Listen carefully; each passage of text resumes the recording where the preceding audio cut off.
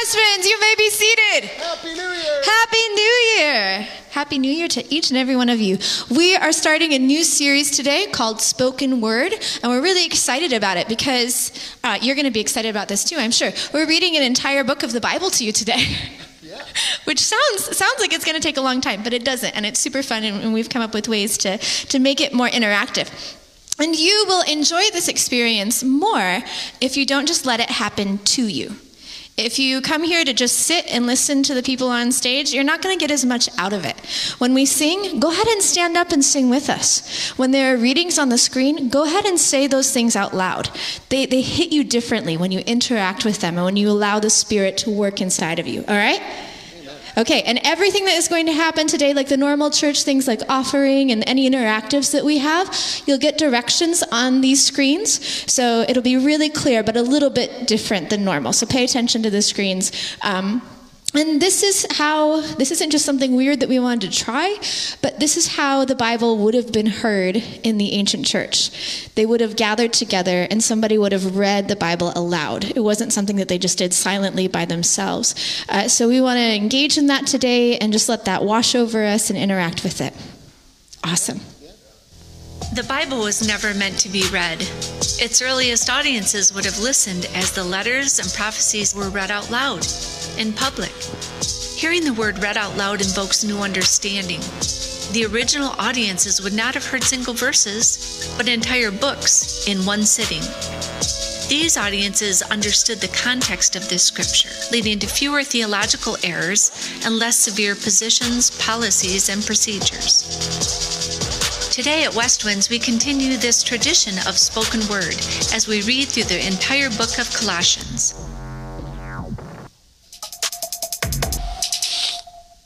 Morning, everybody. Morning. You ready to read through Colossians today? I think that's going to change the way that you experience the Bible. And what I've noticed in the long time that I've spent studying the Bible and teaching the Bible is that oftentimes we just pick like a few of our favorite verses, or we pick maybe a few of the more harsh verses, and we kind of cobble them together. And as a result, you get a really imbalanced picture of what maybe the Apostle Paul is saying. So, for example, people often think of Paul as a real jerk, like he was hard-nosed and judgmental. And, well, yeah, if you only read the hard things that he says, he sounds like a real hard case. If you read everything he says, he sounds a little different. So this contextualizes the hard things, the good things, the inspiring things, and the meaningful things all in one package. So, you've got a script with you. I encourage you to follow along in the script. There's some stuff that you got to do, some stuff that we're going to say together. If you miss the script and choose to read out of your own translation of the Bible, that's great. There might be a couple different wordings that are missed on you, but let's get started. We give thanks to God, the Father of our Lord Jesus Christ, as we pray always for you. For we've heard of your faith in Christ Jesus, how you lean on him with absolute confidence in his power, wisdom, and goodness, and of the selfless love which you have for all the saints. This comes from your confident hope of what God has reserved for you in heaven. You've had this expectation ever since you first heard the gospel. The gospel is as true among you today as when you first heard it. It doesn't diminish or weaken over time. It's the same all over the world.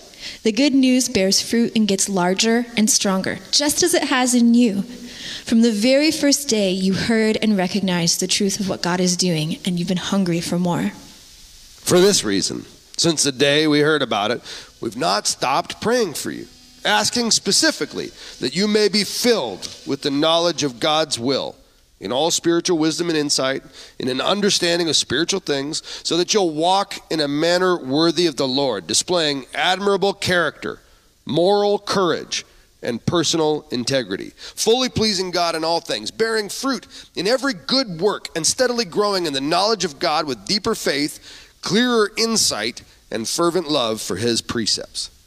We also pray that you will be strengthened with all his glorious power, so you will have all the endurance and patience you need. May you be filled with joy, always thanking the Father, for he's enabled you to share in the inheritance that belongs to his people who live in the light.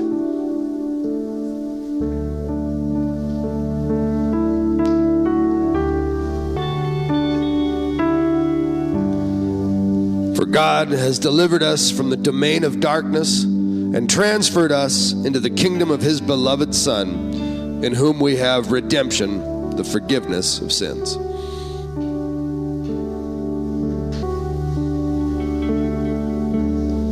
Now we're going to read together.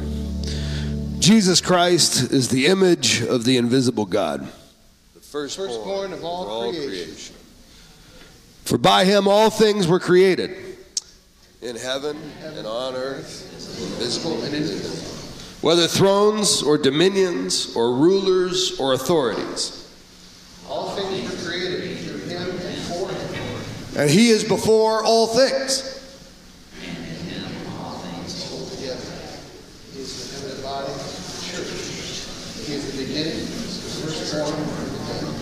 That in everything he might be preeminent.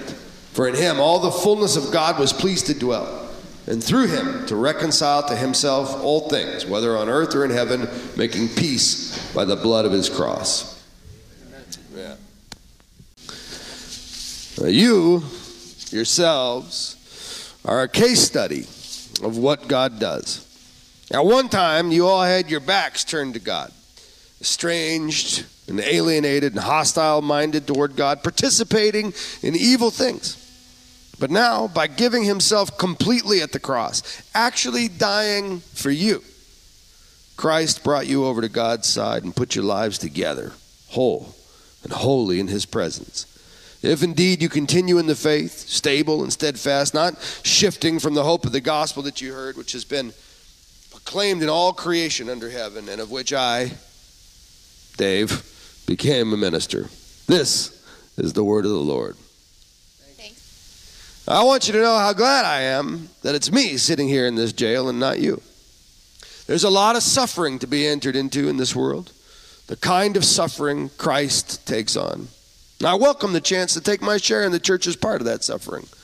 When I became a servant in this church, I experienced this suffering as a sheer gift. God's way of helping me serve you, laying out the whole truth. This message was kept secret for centuries and generations past, but now it has been revealed to God's people. To them, God chose to make known how great among the Gentiles are the riches of the glory of this mystery, which is Christ in you, the hope of glory. So we tell others about Christ, warning everyone and teaching everyone with all the wisdom God has given us. We want to present them to God, perfect in their relationship to Christ. Now I want you to know how much I've agonized for you and for the church and for many other believers who'd never even met me personally. I want you woven into a tapestry of love, in touch with everything there is to know of God. Then you'll have minds confident and at rest, focused on Christ, God's great mystery. All the richest treasures of wisdom and knowledge are embedded in that ministry and nowhere else. And it's been revealed to us. I'm telling you this so no one will deceive you with well-crafted arguments. For though I'm far away from you, my heart is with you. And I rejoice that you are living as you should, and that your faith in Christ is strong. Therefore, as you have received Christ Jesus the Lord, walk in union with him, reflecting his character in the things you do and say, living lives that lead others away from sin. You're deeply rooted in him. You're well constructed upon him. You know your way around the faith. Now that you've been taught, you will overflow with thankfulness. So don't let anyone capture you with empty philosophies and high-sounding nonsense that comes from human thinking and from the spiritual powers of this world rather than from Christ. Let's read together. For in Christ lives all the fullness of God in a human body. So you also are complete through your union with Christ, who's the head over every ruler and authority. Let's go ahead and stand while we sing.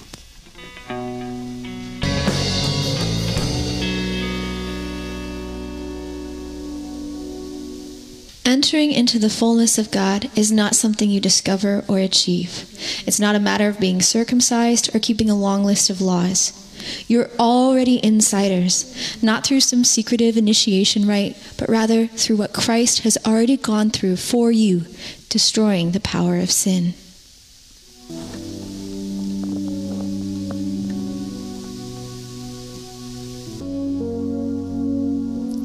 If it's an initiation ritual you're after, you've already been through it by submitting to baptism. Going under the water was a burial of your old life. Coming up out of it was a resurrection, God raising you from the dead as he did Christ. When you were stuck in your old sin-dead life, you were incapable of responding to God. God brought you alive right along with Christ.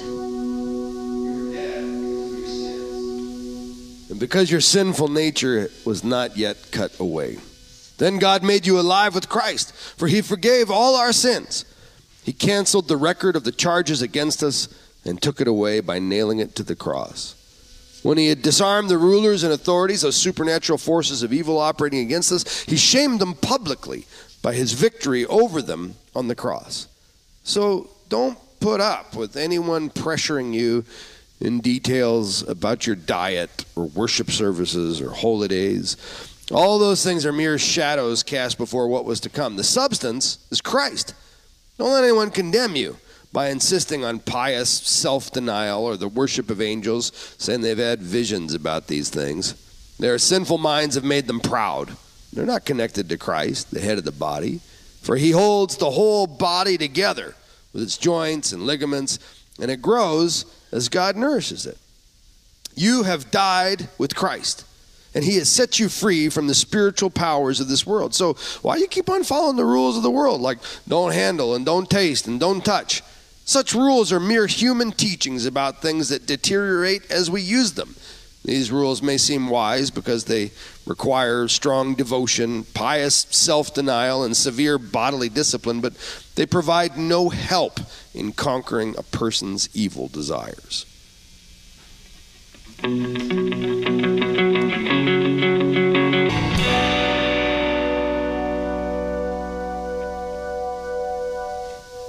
Since you've been raised to new life with Christ, set your sights on the realities of heaven, where Christ sits at the place of honor in God's right hand. Let's read this together. Set your minds on things that are above, not on things that are on earth. For you have died, and your life is hidden with Christ in God. And when Christ, who is your life, is revealed to the whole world, you will share in all his glory. So put to death the pride, power, the evil longings of your earthly body, sensual, self-centered instincts, immorality, impurity, sinful passion, evil desire, and greed, which is the kind of idolatry that replaces devotion to God. On account of these things, the wrath of God is coming. You used to do these things when your life was still part of the world.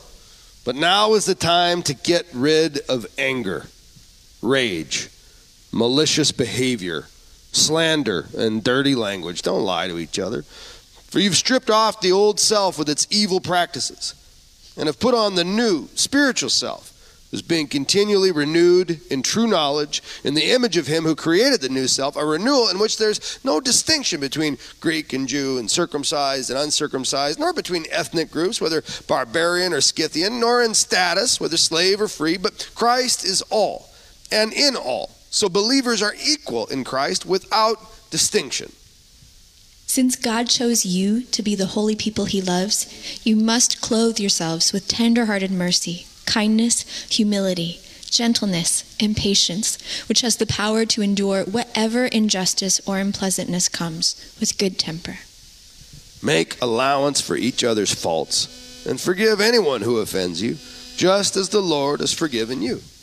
And above all these things, clothe yourselves in love, which binds everything together in perfect harmony.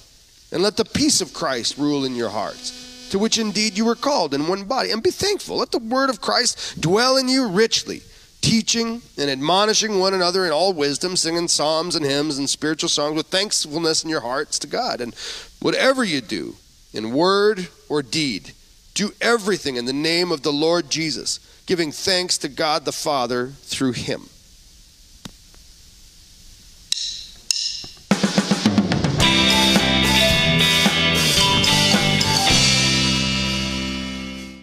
All right, we told you that sometimes people take bits and pieces of the Bible out of context. This last section, part 5, is a really classic case in point. So what we're going to do to try and contextualize it more accurately is we're going to have each of you, men, women, parents, kids. Where's my kids? Not my kids, but where's kids in general? If you have parents and they're in the room, then this is your chance to to set the record straight. And of course, this is also a famous piece of the Bible that in many of the original translations or early translations uses the term slaves and masters. So let's see if we can unmuddy some of this just a little bit here. Men, let's start us off.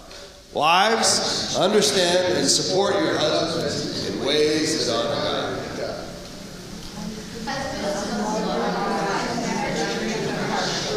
Children, always obey your parents, for this pleases the Lord.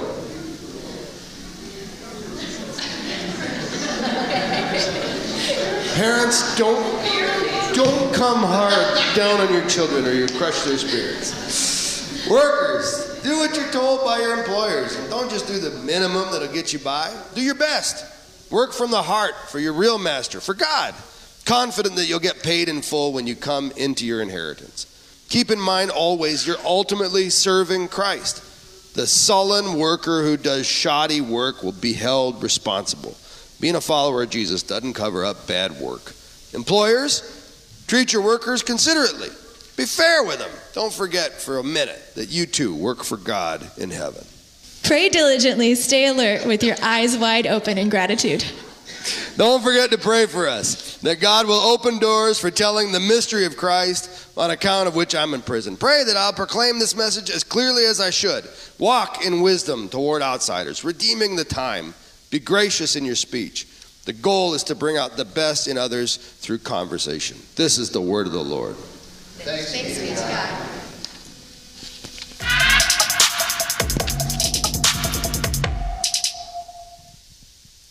As you go out this week, be diligent and alert, looking for ways to redeem the time and grow in the love, peace of our Lord Jesus Christ. Grace be with you.